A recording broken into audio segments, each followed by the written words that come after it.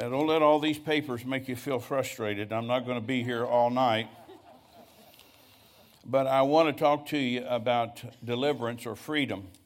And I like to say it this way after I'd studied this subject, which I have since 1978. Think about that, 1978, it's 42 years ago. And I started teaching this then, and I learned as I went. Did you make mistakes? Sure I did. Who do you think I am? I'm still a person.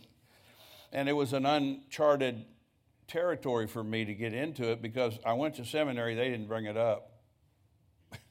Their idea of helping somebody that was oppressed, send them to the psychologist or the psychiatrist or put them in some long-term counseling facility where they're going to shoot you full of dope and talk to you about your problems, but they're not going to help you get out of your problem in most cases. Now, I'm not against doctors, even the head doctors. Sometimes they help people. And, if you're not going to do it God's way, get the help you need. But doctors like that are just smart, heady, but I don't know if they understand casting out devils. You're not going to counsel a devil out of anybody. I don't care how many sessions you have. And there's coming already, some books will come out and say, well, that casting out devils, that was just old school or something. Well, I don't know about that. I mean, Jesus is the same yesterday, today, and forever, and he's the one that anoints us.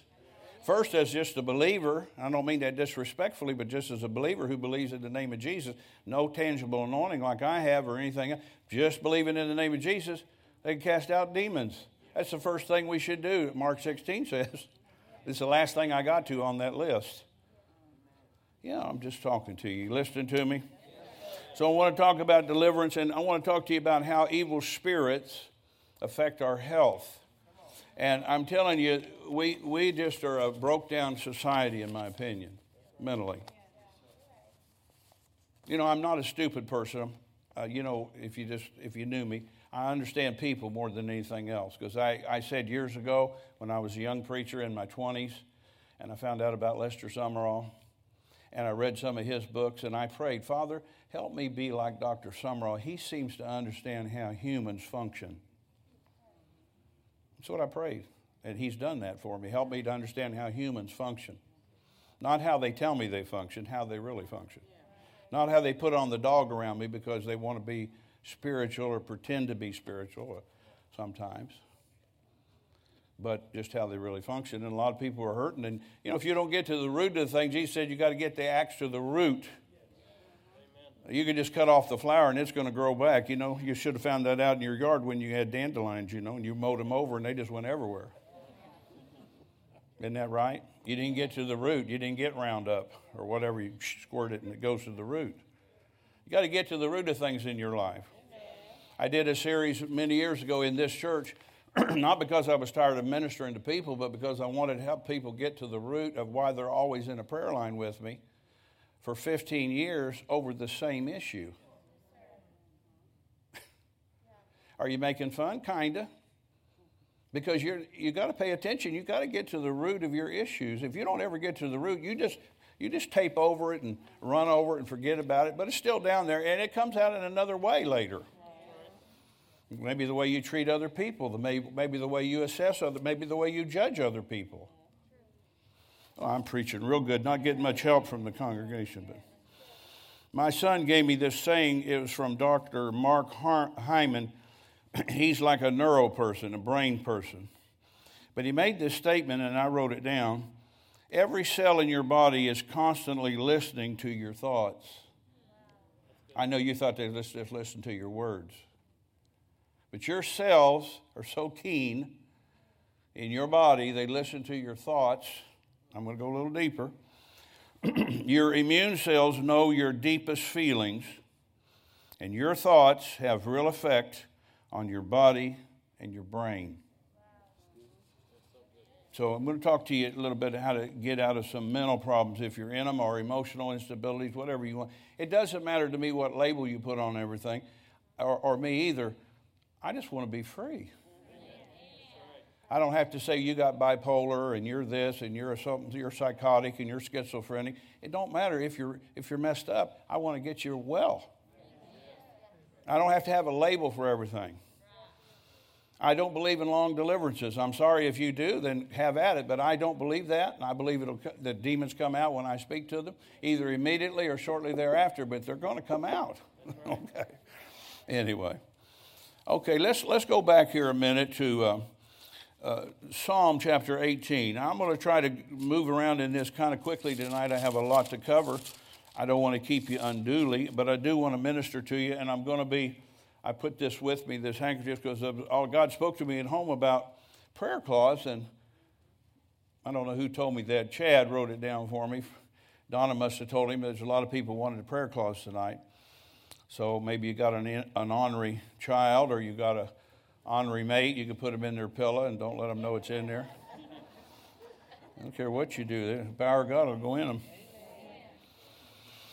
All right, so I wanted to go to Psalm 18, and I'm going to tell, I'm going to do that, Father. Let me give him this verse first.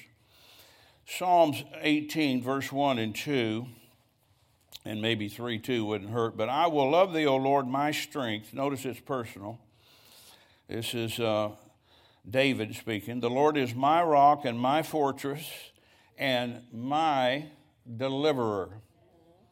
What I'm saying to you is you have to get into a personal moment where you realize that Jesus, just like I had you pray with me Sunday morning, I think, you received Jesus as your healer, like you received him whenever you got saved as your Savior. That's typically what denominational churches were ministering. He wants to be your Savior. And then we found out he wanted to be our Lord, to have more authority in our life than just saying, well, he's my Savior, and not living any different. That might work for a while when you're a baby Christian, but it won't work forever. And said he became your Lord, but nobody ever said I could believe for him to be my healer like I do now, because they didn't teach that in my church. You know, whatever you don't teach, you can't have. Amen. And whatever you don't know, you can't have. And whatever you know and won't accept, you can't have. And whatever you know and you won't fight for it, you won't get it. Because every time you make a positive step towards whatever I'm talking about here, then you take away territory from the devil. I learned later in life, I didn't know this when I started, that when you bought land as a preacher in a community, you took land away from the devil. They're not going to put a porn shop on this property. They're not going to put a strip club on this property. Do I need to be more raw? I think you get it. I'm not going to put a bar here or a club. And the devil hates you for it. Now, I didn't know anything about this growing up. I was so messed up anyway, from drinking, fighting, and partying, chasing women, and being crazy when I was a teenager. And then I became a drug addict and really went over there in another world.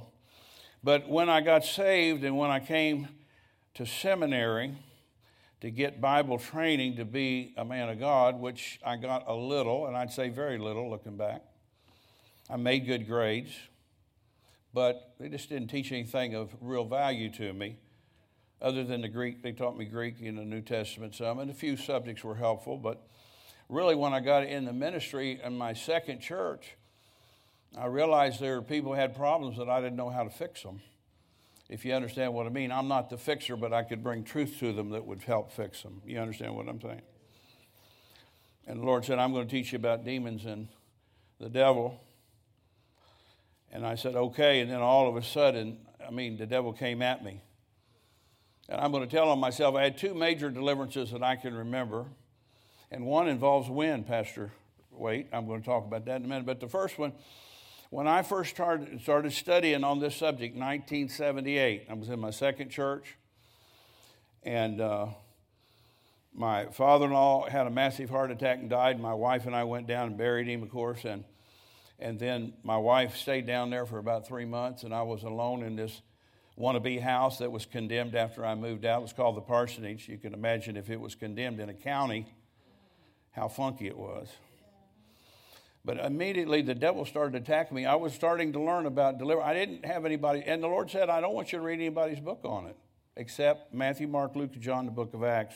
You read those 5 books, and you make notes on every time that I ministered and what I did. And you do what I did, and you do what the early church did, and you'll be okay, Michael. Now, Dr. Summerall was in my state. He was at the top of the state. I'm at the bottom. But God said, don't read his book. And so I didn't read his book. I didn't read Dr. Hagin's book. I didn't read anybody's book or listen to anybody's teaching on it, on this subject, demonology. Can you imagine that? And I don't know anything. But he wanted me to get it from him, I guess, directly, so I wouldn't be swayed. And since that time, I have shredded some demonology books, other books, not by the men I mentioned, but anyway. But all of a sudden, one day I woke up, and somehow the devil had invaded my mind. You know, he can't get to your spirit if you're a new creature in Christ. That's part of you, is that God lives there. And he can't just come and go as he pleases. But your mind's an open field for him, especially if he can feed you thoughts and you start acting on those thoughts. Whatever kind of thoughts would be out of line with the Bible. Some people just get up in pride all the time. You know, and here's a little thought to you. If you're prideful, you definitely need to get up in this line. I'm not going to ask you what your problem is, but see, your pride will keep you separated from your freedom. What's people going to think? Well, maybe we already know. Ask your wife or your husband, they'll tell you. If you're brave enough to ask them. Yeah, I'm being serious. I'm not trying to be funny. But anyway, immediately my mind got filled, and I hate to tell this on myself, but with filth. Some things I had done as a drug addict, but then other things were added that I had never even committed or did with people. And you know what I did? The first thing I did, I was smart enough to know this. I ran to my wife, and I said, honey, I want you to know I'm struggling right now. The devil has tried to take over my mind. Now, you think that sounds funny for me to say today if you've been in this church. I've been in the ministry 44 years and cast devils out of people all over the world. I was in Siberia one time, cast the devil out of, was it 27 drug addicts or 37? Anybody remember? You didn't listen to my stories well enough. Somebody ought to remember that. Anyway, I said, if you're a current addict, I gave my testimony, get up here, I'm going to pray for you. And they fell on the floor just like the Americans that got delivered. But anyway, all of a sudden, that became a problem for me because I don't want to think like that. And I'm having a hard time reading my Bible. I went to my wife. I said, honey, I don't have another lady on the side, and I'm not watching pornography. But the devil has attacked me, and I'm struggling. I'm struggling to even go to sleep at night, and yet my mind is just filled with all these ungodly thoughts. Can I say that much to you? I had a friend that was a spirit-filled Christian church pastor. I know that seems like a miracle in itself. He said, I'm having a guest speaker, Michael. Why don't you come down and listen to him? Well, I went. Now, I'd had that stuff on my mind for 3 weeks. I hadn't slept very well for 3 weeks. I felt tormented. I don't know if anybody understands that. And then I'm still a pastor, so I kind of, in this sense, I had to preach. I didn't feel like I qualified to preach because I'm struggling in here. I'd study and read and make notes and preach whatever I knew, but I'm struggling. After 3 weeks, I was sitting on the front row, and the guy got up, and he introduced the speaker. He spoke. He did a good job, but he didn't affect me. And when he got done, he said, I want to introduce a friend of mine. He's in this meeting tonight with me. George, come up. His name was George Gray. He was probably 30 years my senior. He got up, and he had his Bible in his arm, you know, kind of like this, and he had a handheld mic. And he just said, hello, my name's George Gray. When he opened his mouth, the anointing hit me on the front row. He said, I want you to go up to him when he's done talking and tell him what you're struggling with. Well, I'm thinking, God, this is a church full of people, and I'm on the front row. There might be my members sitting behind me because I was only 5 minutes away from where I pastored. So I went up to him, and I took his hand with the mic and kind of pushed it out like this. I said, sir, I'm a preacher, but I'm an ex-drug addict, and the devil has tried to take over my mind, and I don't want to think like this anymore. It's filled with filth. He didn't miss a beat. He never said a word to me. I'm going to sell you to counseling. What you need to do, son, is go home, plead. He didn't say anything. He just went like that, laid the Bible on my head, and he said, wash him with the washing of the water of the word. I told him what was wrong with me. He just laid the Bible on my head and said those words. And the power of God entered into my head, top of my head, into my jaws, down my chest, down my feet, and out my toes. I thought I blew the toes off my shoes, and all my toenails were gone. It was so forceful. I'm not kidding. It just went, boom. I mean, it was less than 5 seconds, and I was delivered. Amen. And still delivered today. And that was 1978. I realized this was not an ordinary thing that had a hold of me, but it was something I was unaccustomed to because I was just starting to learn about this subject of deliverance. I never knew something like that really existed. Now, let me say something to you about movies and stuff. Stay away from movies that have the devil on it, or I don't watch horror movies. I don't watch The Exorcist. I've ministered this all over the world. I've been in 17 or 18 countries or whatever it is. It doesn't matter, but a lot. Been on over 110 mission trips around the world. And I preached it and got people delivered in every place I went. And nobody's ever hurt me. Nobody's ever touched me in a violent way at all. So I'm confident after 42 years of this. But anyway, so that's when I first got delivered that time. And I don't know if I'll tell about Patty. I think I'll let her go for now. But she was a young lady that I ministered to after I began to teach on this. First time I ever preached and said, if you need help, get up here. I think I will tell you about Patty. Patty had a red sweater on. She's a slight-built woman, and she was probably about my age. I don't remember, maybe a little older. I said, if you need help, get up here. And she came and said, the devil's covered me up. And I said, I grabbed her by the side of her head and screamed, come out of her. Now, I learned that from Jesus in Luke 4. Because I looked up the root word of things when he rebuked the devil. It said he did it forcefully and loudly with authority. So that's the way God trained me. If you want to tell the devil to go like that and he's going, if it works for you, go ahead, but I'm not going to do that. So I said, come out of her. And all of a sudden this man's voice came back out of her. I mean a guy with a bass voice. I will not. I said, by God, you will. You'll shut up too. My wife said my face turned as red as her sweater. I looked at my people. I had a big church then, about 15 or 20 people. And they were totally freaked out. And I think they said, he's got a real one up there, Martha. What's? I think they wanted to know if I was going to live and make it through that deliverance. So this little petite lady came to this man's voice and told me he wouldn't do it. Well, I yelled right back at you will, and you'll be quiet too. And he came out. And that lady, we saw her. It's been 10 years maybe now. But that was back, but still, she'd been free for over 30 years. She came to our table in a restaurant. She was working in a restaurant. We didn't even know she worked there. Her name was Patty. She came over and said, hey, Doc Jacobs just wants you to know I've been free ever since that night in Otisco. So moving fast forward, and I told you about the pain in my side, did I not? Was that yesterday? If you weren't here, you'll have to figure it out. But anyway, I had a pain in my side for 14 years. And after 3 years, I was so weary because I couldn't get any relief. And I was in my bed. Had a meeting to preach in Louisville on a Sunday night. I'll never forget this. I went in my office in my home, and I told Diana, do not disturb me for any reason. I want to go in there and pray. And I was laying on my belly in there praying. I said, Father, I pushed every button, pushed every lever, and I'm still messed up. And I just don't know how I can go on. And here came Diana. I wanted to yell at her, but I thought I told you not to bother me. Well, Dennis Enders is on the phone from Germany, and he said he picked you up in the spirit, and he wants to talk to you. Now, I don't know if anybody knows who Dennis Enders is. He was a helicopter pilot down at Fort Campbell. And anyway, he's a good friend of mine, a tremendous intercessor, kind of like Pastor Mark Owens. And I got on the phone. He called me from Germany. He said, me and my wife, we just picked you up in the spirit, Michael. What's happening? You picked me up? I said, oh, gosh. I was crying, I said, well, I got to go preach tonight. That's how I felt about it, too. But I said, I don't want to. I'm in so much pain, I don't know how to get it out of my body. That had been on me for 3 years at that point. Now, it didn't go away totally, but the devil had, through that sickness and disease, my mind was starting to get affected. Do you understand what I'm saying here? Yes. Maybe if you've been in pain for 3 or 4 days or a couple of weeks or whatever, you'd know, or somebody like Misty would know. She was healed of 9 or 10 diseases in our ministry about 3 or 4 years ago. I don't remember the exact timing. But it could wear on you to where you just want to just throw in the towel. Yes.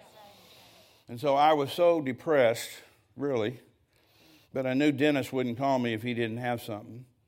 And this is what he said to me. We're going to get right on it when we hang up. That was 4 or 5 o'clock in the afternoon. I had to get in the car and go to a meeting in Louisville at Pastor Parrish's church, Dr. Carol Parrish. And a lady from Louisville Trinity that I knew, a very spiritual woman at that time, I don't know if she's still alive, she said, can I speak to you after the service? And she came over and she had her Bible open. Now, I trust people that I know. And she said, I got this scripture for you, Pastor Jacobs. It says, this sickness is not unto death. Do you know what that means? I said, I sure do, thanks. So I took that from God, like he was saying, when somebody hears from God for you, and she said, I'm not going to die. But I was still tormented. I drove home, I sat on the couch, my wife was with me in our living room, and I'm sitting on this couch, she's on a different place, not sitting by me, and I said, all of a sudden, I said, what's that? And it was a wind came through our living room. It went, and I looked at her and I said, my God, I'm delivered. In my mind. I still had the pain down here, but it wasn't tormenting me like it had 5 minutes before. They got a hold of God for me in another country. I've been to Germany to preach. It's a long way over there. But anyway, praise God. Time don't know anything and distance when you're in prayer. All right, let's start into this a little. Let's go to Luke chapter 4. I just thought I'd led to talk to you about those two incidents that really affected me dramatically. I think it did. Both of them did for a great, it was just something. Luke chapter 4, and let's look at verse 18 and 19 here. At least verse 18. The Spirit of the Lord, Luke 4:18, the Spirit of the Lord is upon me because he hath anointed me to preach the gospel to the poor. He has sent me to heal the brokenhearted. Now that's more of the inward man, the soulish man. People get beat up, get beat down, not physically beat up, but just after a long period of time, they just get strange about things mentally. Jesus said, I've come to heal those kind of people that are brokenhearted. I'm just adding some explanation to it. And to preach deliverance, there it is, to the captives. If you're captive to something, it means it's difficult to get away from it. And so we just realized that Jesus was anointed. This was one of the things he did. So I've never let anybody make me feel odd about it. You know my friends, all my friends, I told you I had to get away from them. All my friends, when I first got Spirit-filled and first started, and I would tell them, I'm studying on deliverance. Oh, why? I wouldn't study that. Why not? That's going to tear up your ministry. That's going to mess up your ministry. It's going to shipwreck you. And of course, I wasn't as bold as I am today. But I said, well, have you guys read Matthew, Mark, Luke, and John? Book of Acts? Well, yeah, we've read it. Well, what's the problem? Jesus took, at least from my estimate, a third of his ministry to minister to people that needed deliverance. They didn't know what to say, but they just said, well, I wouldn't get fooled around with that. You'll just mess yourself up. Well, I haven't messed myself up at all.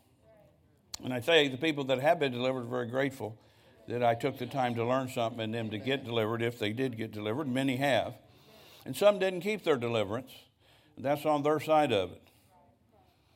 Just talking here. Prayed for all kinds of people over the years, homosexuals, lesbians, in this church. Hate to freak you out a little bit, but yeah. And I got the devil out of them, but some of them went back into that lifestyle. You can't keep going back to the same lifestyle you had once you get delivered. How many know what I'm saying? You're going to end up in much worse shape.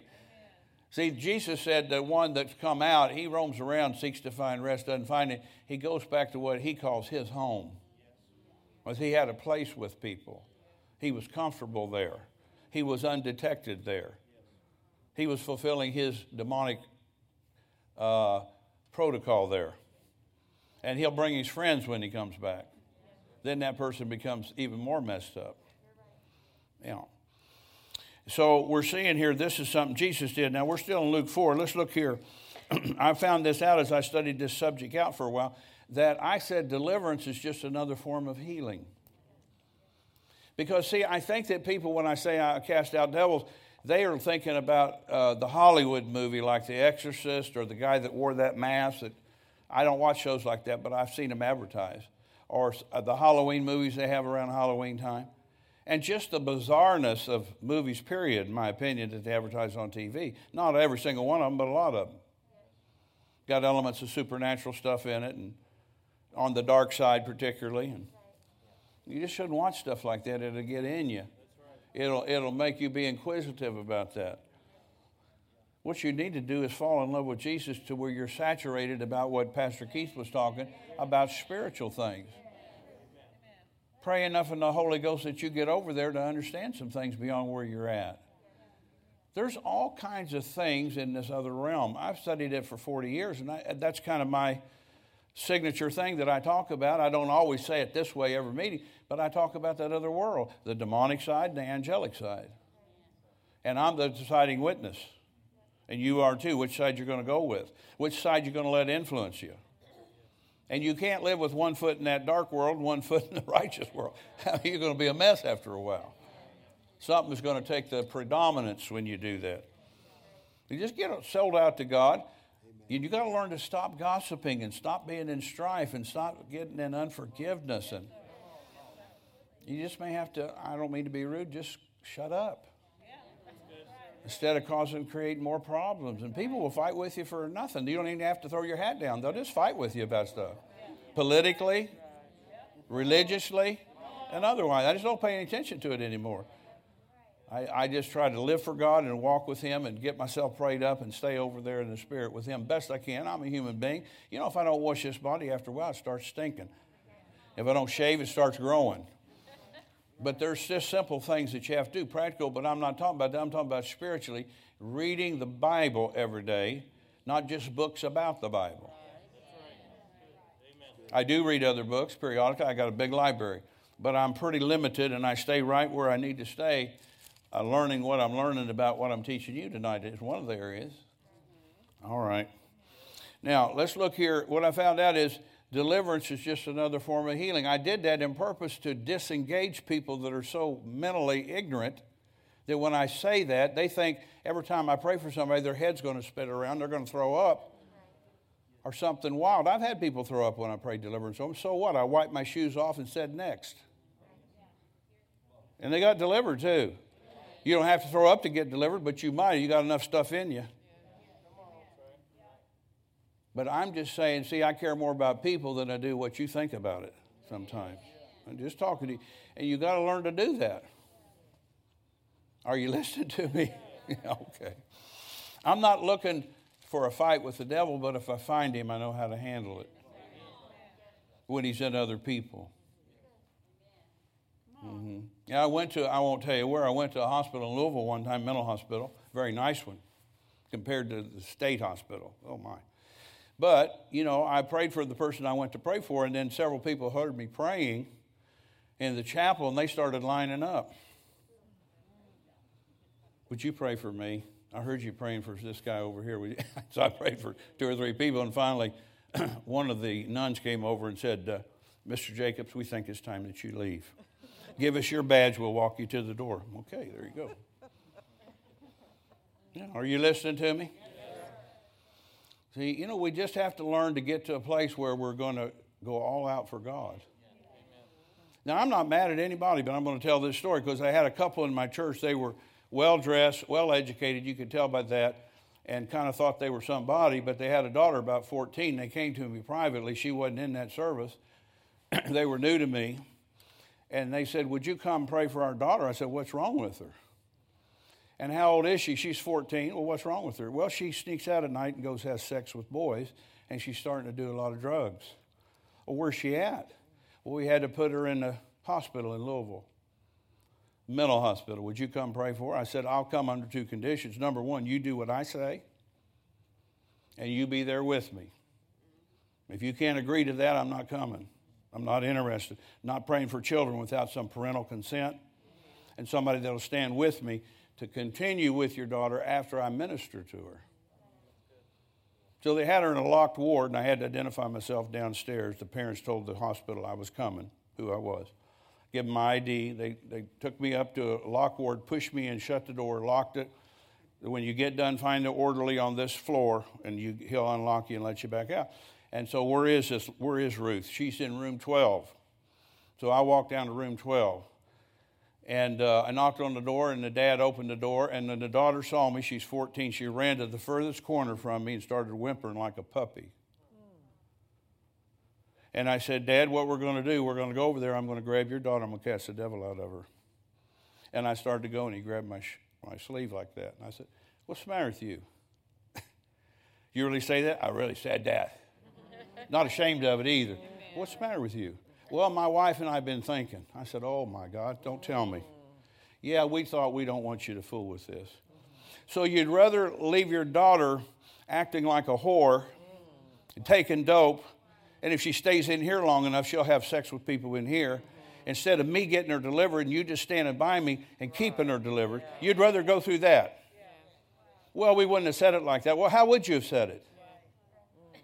Well, we don't want you to fool with her. I said, you people are nuttier than the people in here. And don't call me to come back. I'm not coming back. I've been fasting and praying for a couple of weeks to come to this event, and I'm not going to get your daughter delivered for it because she lives with parents that are crazier than she is. You really say that? Yeah, I really said that. They didn't come back to church either. You fool with me like that, I'm going to put it on you. I'm going to put it on you stiff and hard when you lie to me, and you agreed to do this, and you said it wouldn't be a problem. I said, you're going to do what I ask you to do. I'm not going to do anything unethical, illegal, or immoral, so what's your problem? Anybody listen? Thank you, sir. I got one hand here. Anybody else? Because I know there's 10 other girls and 10 other men that I've prayed for with morality and other stuff in their life, and they all got delivered. I was in a meeting last year in a particular city, I won't tell you where it was, and I brought up abortion. And one of these precious girls, she's in a girls' home. I know the guy that runs it. He's a real powerful man of God. And they have to sign a contract to stay for 1 year with him and his wife. It's just girls. I think they're about 18 to 30. And I was talking about abortion because I told a story about deliverance is what brought it up. I told a story. I was having a prayer meeting at my church one time with some men, about 9 men. And I was in a little church in Otisco, and the sanctuary's half as big as this section maybe. And this lady came in, the lady in my church, she came in the back door, slung it open, and said, I need to talk to you. I said, what about? I'm having a prayer meeting. She said, well, when you were preaching Sunday, I wanted to stand up and cuss you out. I said, well, you need help. Come on in.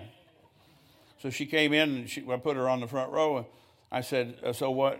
She said, I wanted to cuss you out Sunday. Just everything I could do to not stand up and start cussing. I said, well, you definitely got a problem. I'm trying to help you. So I prayed deliverance over her. I thought I was.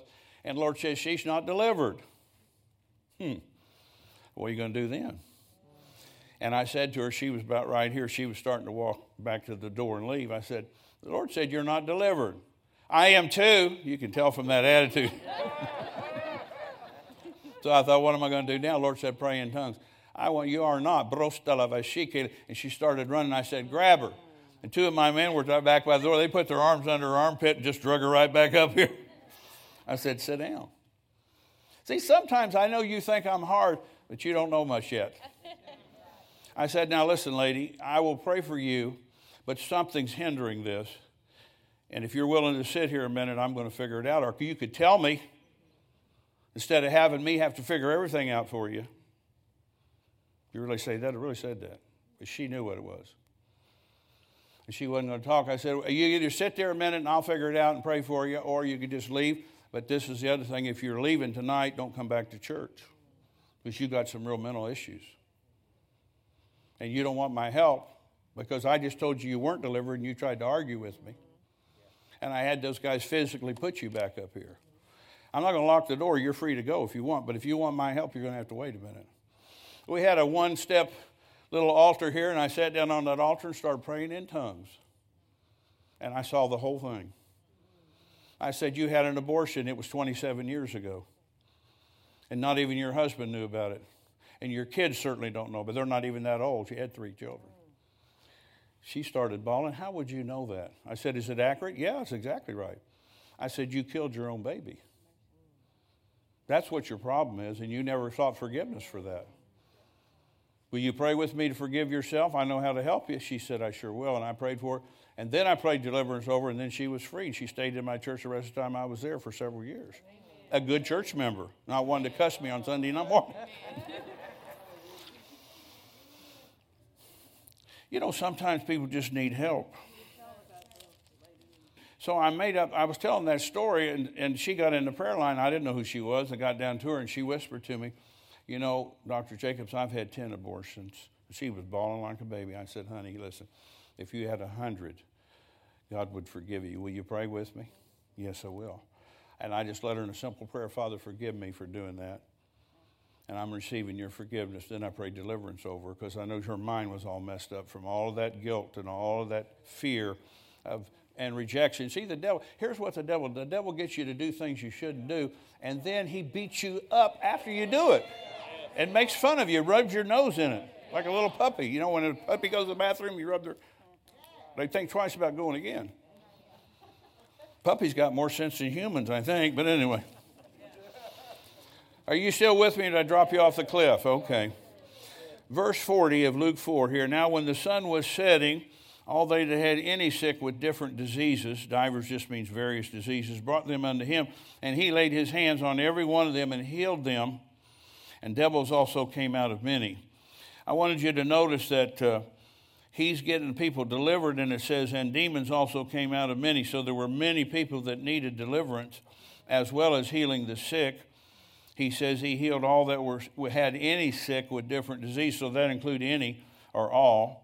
And so let's see where I want to go now. Let's go to Luke 6 and verse 17 through 19. And he came down with them, Jesus did, and stood in the plain, the company of his disciples and a great multitude of people, out of all Judea and Jerusalem and from the seacoast of Tyre and Sidon, which came to hear him and to be healed of their diseases. And they that were vexed or harassed or molested, that's that word, with unclean spirits, and they were healed. Doesn't say they were delivered, it says they were healed. So deliverance is just another form of healing. What am I after here with you tonight? I want to say something real simple because I think I'm wound up. And what God wants you to have is peace. I didn't bring my Amplified Bible, but I think it's Proverbs 14:30. It says, a calm and relaxed mind is healing to your body. See, you should have peace on the inside. I've read this on many medical people. Stress is what's killing America. People are stressed out. Of course, there's a lot of things that make people stressful that shouldn't, but nonetheless, if they don't know how to deal with it, it just gangs up on them. What am I going to do about this? Well, first of all, you ought to find some scriptures and pray the scriptures that answer the situation you're in. So it says here, and they that were vexed with unclean spirits, and they were healed, and the whole multitude sought to touch him, for there went virtue, the real word is power, and of course it's healing power and delivering power, out of him and healed them all. Let's go to Luke 8. Are you following me okay? I'm just bringing these scriptures so we could look at them together and see that I didn't make, and these are all different events at different cities and different places. It came to pass, verse 1, afterwards, that he, Jesus, went throughout every city and village preaching and showing the glad tidings of the kingdom of God, and the 12 were with him. Certain women which had been healed of evil spirits and infirmities or weaknesses. But notice they were healed of evil spirits. You thought he said they were delivered, but he said they were healed. Mary called Magdalene, out of whom went 7 demons. And then let's see where I want to go now. Let's go over here to Luke chapter 10 a minute. I'm skipping around a little bit. Look at verse, here's something else. You know, in verse 1 here it says he sent them 2 by 2. He had 70, and they went out 2 by 2. That's 35 couples, the men, and into every city and place where he himself would come. Verse 17, and the 70 returned again with joy, said, Lord, even the devils are subject unto us through thy name. They didn't come back beat up. They came back full of joy because they'd had results by using his name. And then verse 19, behold, I give unto you power to tread on serpents and scorpions, types. The word serpents and scorpions are types of demonic powers. And over all the power of the enemy. How much? All. How much? All the power of the enemy. Listen, you got power over all the power of the enemy. And nothing shall by any means hurt you. I've stood on that for all these years, and God's validated that for me. Notwithstanding in this, rejoice not that the spirits are subject unto you. That would indicate evil spirits, but also, if you took it more fully, any spirit, demonic or angelic, they're subject to us. We're in control. And but the rather rejoice because your names are written in heaven. But this verse 19 is key to it. And over all the power of the enemy, and nothing, no thing shall by any means hurt you. We need to know that, and we need to believe that. So now we won't go to all of these scriptures, but just talking to you, men, I want to go to one or two. But we know that there was a lady. Let's go to Luke 13. Look at her. She had a back problem. Luke 13. I'm not too far from it. Luke 13. Let's pick it up in verse 10. I'm going to give more definition to this. And we know there are other passages, I don't have time to give them all to you, where Jesus prayed for people that were blind. They were healed. Not all blindness is called by evil spirits, but some are. He prayed for deaf people. Not all people that are deaf, it's an evil spirit, but some are. I don't know if you've ever heard of Ernest Angley. He was a preacher in Ohio. He had a real high voice. And he would pray over people, and he'd say, now say baby. And they'd start talking with him. He was a powerful man of God. He had a deliverance ministry. So what we're saying, and there's some people deaf and dumb and all different things, where they needed deliverance, Jesus could minister to them. Some people have been in accidents too, and that's caused some other thing. And that could be healed from that. They wouldn't have an evil spirit there necessarily. But it's still, they could be healed from their blindness or deafness or dumbness or other things that they may have. This lady, it says in verse 10, Luke 13:10, and he was teaching in one of the synagogues on the Sabbath. Behold, there was a woman which had a spirit of infirmity 18 years and was bowed together and could in no wise lift up herself. I remember my wife's grandmother, Mama, that's what we called her. That wasn't her real name, but she went to a nursing home as she got older. And there was a lady in a nursing home that fits this description perfectly. God never spoke to me to minister to her, so I didn't. And that was in Tennessee, and she walked around like this in the nursing home and looked at you. She could talk. She was mentally okay, but just walked around like that the whole time I was there. So this lady probably had some form of arthritis or some kind of spinal curvature, scoliosis, or some other problem with her spine. And Jesus said it was a spirit of infirmity. Now, Jesus came to me and talked to me about this. So let me read on first, verse 12. And Jesus saw her, and he called her to him and said unto her, Woman, thou art loose from thine infirmity. He said it was a weakness in her. But he called it a spirit of infirmity. And he laid hands on her, and immediately she was made straight and glorified God. Again, God got glory when she was healed, not when she was bent over. So anyway, the leader of the synagogue, he's all uptight about everything. He don't believe anything either. Verse 16, and not this woman, he says to the guy, being a daughter of Abraham or a covenant person. That's what he means by a daughter. Anything to do with Abraham's covenant. So ought not this woman, being a daughter of Abraham, whom Satan hath bound. There's anything about God doing that to her. In fact, Jesus said, if you've seen me, you've seen the Father. I only do what I see my Father do. And it says, whom Satan hath bound, lo, these 18 years, shouldn't she be loosed from this bond on the Sabbath day? And here she was going to this church for 18 years, and she couldn't get any help. Kind of pathetic, isn't it? But when Jesus came to me one time and talked to me about this, I didn't see him, but I knew it was him. And he was talking to me in a room. The Holy Ghost was in here. Jesus was out here. And he said, I want to talk to you about spirit of infirmity. Spirit of infirmity, Michael, is something that gets in somebody through a weakness in them. And they will get healed of that. Let's say they had bowel problems. They get healed of that. Then they have earaches all the time. Then they get prayed for and get healed of that. Then they have migraines all the time. Then they get healed of that. Then they got a hip problem. They get through that. They got a knee problem. Get through with that. They start getting sick in their throat all the time and having all kinds of problems with infections. He said you'll have to deal with that spirit to get them free. So I say to people, if you've had that kind of stuff in your life, something jumps around on the inside of you, and it continually is a battle to be healed and healthy, you need to get in line. We'll just pray for you. We don't have to call it a spirit of infirmity. Whatever it is, I just say, come out in Jesus' name, and it knows it has to obey. I think sometimes we get so technical, we make this thing complicated.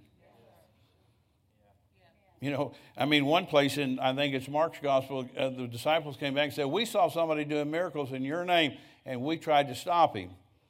And I think Jesus probably wanted to slap him. That's the way I would feel about it. What's the matter with you, idiot? You know, he said, what is wrong with you? He said, nobody can do a miracle in my name and then turn and be evil against me. What's up with that? But they weren't part of their group. I don't know if you realize that religious is kind of territorial. And people get really territorial about their church or their group. Anyway. But anyway, I've got a lot of people delivered from that spirit of infirmity before. And now I want to talk to you in closing for a few more minutes, if you give me a few. First of all, I want to take you to a passage in Psalms 27. Talk to you about mental stuff, mental problems. And don't be alarmed. I'm going to talk about stuff. Just realize if you need help, I'm here to help you if you want it. If you don't want it, then that's fine. You can just do whatever. See, what I'm saying to you is sometimes I think people feel like, well, if I go up there, people are going to know something's wrong with me and I need help. And so what's wrong with that? If I said you got a bad left elbow and you had a bad left elbow, you would be smart if you responded. And we wouldn't think anything about it. We think, well, that guy was smart. He had a bad left elbow. And Dr. Jacob said, called that out by the Holy Ghost, and he received. Anyway. But I saw this in a vision form one time, what I'm going to tell you, and then I'm going to show you the verse that another preacher told this verse to me. I didn't even know it was in the Bible. I had a vision one time, and I saw this man. He was walking around, and he was talking to different people and kind of on his journey of life, I guess you'd say, going different places. And there was this evil spirit with him. Looked like a little monkey. Not exactly, but kind of. Had a demonic face on him. I've seen those creatures before. In bird form and animal form, different things like that. But anyway, he had a pencil and he had a little pad of paper, and he was watching this guy, and he was taking notes on him. And he's writing down everything, watching how he responded to different things, how he acted. And I said, well, that's an evil spirit, and he's making notes on people. And I didn't know this verse was in the Bible, and so I didn't say a lot about it publicly because I didn't have a verse yet. But you know, if you're hungry, God will get a verse to you. So I was in a back room about 5, 6, 7, 8 years ago at Dr. Dufresne's, and another preacher was back there with me, several. And he said to me, Dr. Jacobs, I understand God uses you in deliverance quite a bit. And I said, well, sometimes. He said, do you know that scripture in Psalm 27:11? I said, no. And so he got his Bible. He had his Bible right there with him. Teach me thy way, O Lord, verse 11, 27:11. Lead me in a plain path or a straight path because of my enemies. Or the footnote says, and the Hebrew says, because I checked it out, because of those that observe me. In other words, keep me in a straight way with you, Lord, so that I don't get off the path and get into things that I shouldn't, because there's beings watching me and observing me. I'm just telling you, I just know how this way devil works. If you've got a weakness somewhere, he'll figure it out. He's not in you necessarily, but he could be on you, or he could be following you, or whatever. I didn't say you're possessed. I haven't brought that word up until just now. But you have some influence. And they will work on you constantly to get you into that particular sin. Which is worse, committing adultery or starting strife? Personally, I'd say starting strife. But I wouldn't do either one because they're both bad. They'll both kill you after a while. How many are really listening? But see, you have these enemies, these beings that observe you, and unless you get in the spirit, you would never see them. Just because you can't see something doesn't mean it's not real. You listen to the news people every night. Some of you do. And if he says it's rain, you got your coat and umbrella by the door for the morning drive to work. And you hadn't had a drop of rain at all, but you believed everything he said. You're not going to tell me you believe a meteorologist more than Jesus, do you? I think some of you do. And the news people certainly don't know what's happening. They're liars. And they fabricate a lot of things. And you got no way to disprove that or prove that. And they're always behind. I like the Holy Ghost. He shows me things that are coming. And a lot of it's good. There's a lot of good things coming to us from God. Hallelujah. All right. Now, let me talk just a minute to you here about a couple of things on the mental realm, if I can. Let me see. Let's see here. Let's go over to, let's go to 2 Thessalonians. And I've been going almost an hour. I know I preached a little while. Well, thank you. I think it's pretty good. I don't know. I mean, some of you have heard me teach this before, but some of you need to hear it again, or I wouldn't be talking about it. I mean, if just one person comes tonight, I'd be thrilled that one person needed help, and something I said triggered something in you that said, I think I need to get up there. I've never said anything publicly about anybody to embarrass anybody. And only one time in 44 years did I ever not pray for somebody in my prayer line. One time, right here at this altar. And I've had hundreds and thousands of prayer lines. I'm talking about around the world. But God said, do not put your hands on that lady. If I walked around her and went to the next person. Of course, you know what she did? When the service was over, she came right to me. What's your problem? I said, what do you mean? She said, well, I was in the prayer line. You didn't lay hands. I said, why don't you tell me what your problem is? Because God told me not to put my hands on you. He didn't want my hands on your head. Okay, you guys are thrilled about it. I'm just kind of like a couple that wanted to come to me to be married.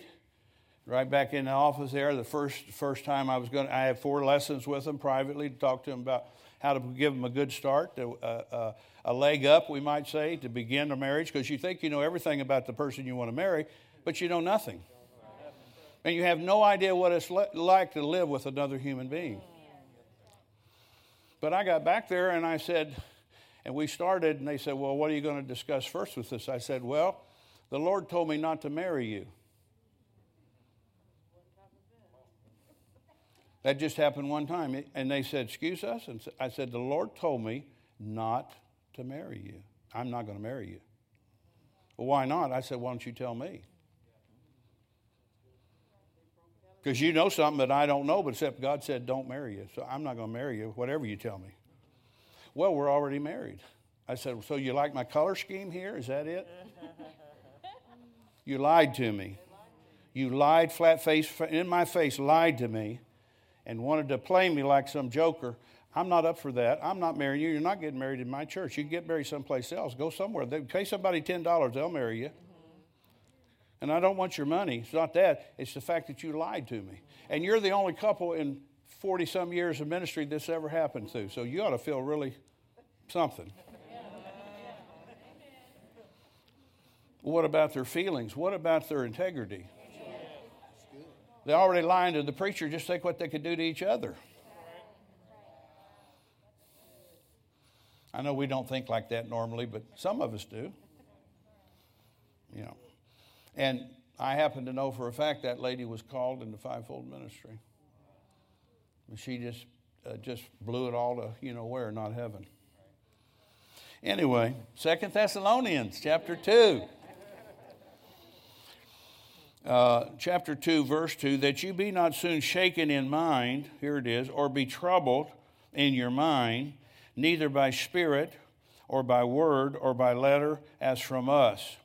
So here's 3 ways that the devil tries to get to you. First of all, he gets to you through a spirit. An evil spirit tries to trouble you and shake you up in your mind through spirits that are sent to mess you up. Number 2, by word. Somebody said something about you that irritated you and frustrated you. Or somebody writes a letter to you. That's really a big one with me. And I told Donna, where is Donna? Is she here tonight? No, she's home taking care of Paul, I think. And I told my wife, you two just shred them. If you read a letter that's full of complaints and ugliness about me, just put them in the shredder because I'm not going to read them. Amen. Thank you so much for your enthusiasm. Why would you read something that's negative about yourself? And whatever thoughts or feelings you had towards that person, if any, that's certainly going to encourage you to not have good ones. Hallelujah. We need to see who we are in Christ and identify with what he says we are. This will change our life if we'll do that. We're not arrogant about it. We're not prideful. But who said we had to read negative letters? Hallelujah. All right. So here's what the devil does. He sends spirits. He releases words. And then sometimes writes things You know, like Brother Copeland says, you know, he doesn't read things about him in the newspaper because, you know, the birds know where that belongs. The next day it'll be in the bottom of the bird cage to do what on. You get it? That's what papers are good for. I'm not sure you caught that, but that's okay. All right. Now, let's go over here real quick to Psalm 140, 147. Praise the Lord. Let me find my reference here. 147. I think it's verse, let me find that. 142, verse 7. And I think I'm going to stop with this. I have a whole lesson here about people that sometimes evil spirits get involved with people that are saved because the Bible teaches that. We've got 4 or 5 scriptures, but we don't have time to get into that tonight. Psalm 142, verse 7, bring my soul out of prison. So sometimes people's minds or their emotions and things like that get into prison by the power of the devil coming against them. Are you listening to me? And it's easy to do that. You just start thinking the wrong thoughts. You know, nobody loves me. Well, first of all, that's not fair because Jesus loves you and he died for you. I didn't die for you, but he died for you and he died for me. So that makes me feel valuable that he would do that for me. Even though I didn't ask him, he did it anyway. And I'm so glad he did. Aren't you? He thought that we were worth something. He thought we were important enough to him to take our place, to be our substitute. He bore our sicknesses and diseases. He bore every mental quirk that humanity's ever had or ever will have. He bore all the emotional problems of humanity on that cross. And the Bible says, I think it's Isaiah 52, towards the end of that chapter, he said he took so much on him, he didn't even look like a man anymore. It deformed him. You know, I know The Passion was a graphic movie if you saw it with the guy that made that.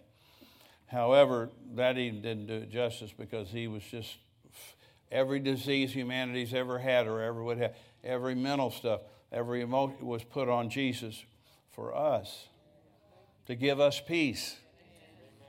To give us peace, to give us healing, to give us wholeness. So sometimes you could be healed in your body, but have a lot of problems in your mind, emotional problems or mental issues and stuff. That doesn't mean people are all insane. It just means the devil works on an area. If he has an inroad, he starts working on somebody. You know, I had some statistics on that. It was made, and they said people with mental problems die 25 years earlier than people that do not. So that cuts your life short. So I'm just talking to you here. I want you to be free. I want you to have peace in your life. I want you to be able to go to bed and have peace and not regrets, not guilt, not frightened, you're not afraid. You know, God is with you and he's in you and he's for you and he loves you unconditionally. I remember one time I did something and I was really ashamed of it and I went to the Lord and I prayed about it and I said, Father, please forgive me. And he said, okay.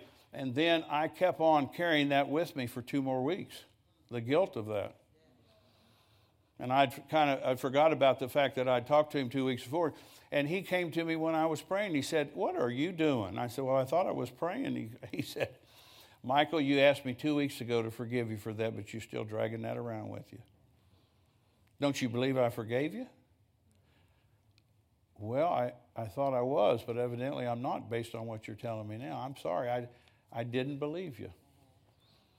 I thought I did, but I didn't really believe him in my mind. You know what I'm saying? Anybody know what I'm saying?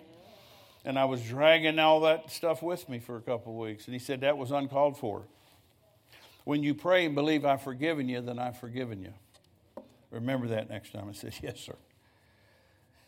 Hallelujah. Let's stand up together. Praise the Lord.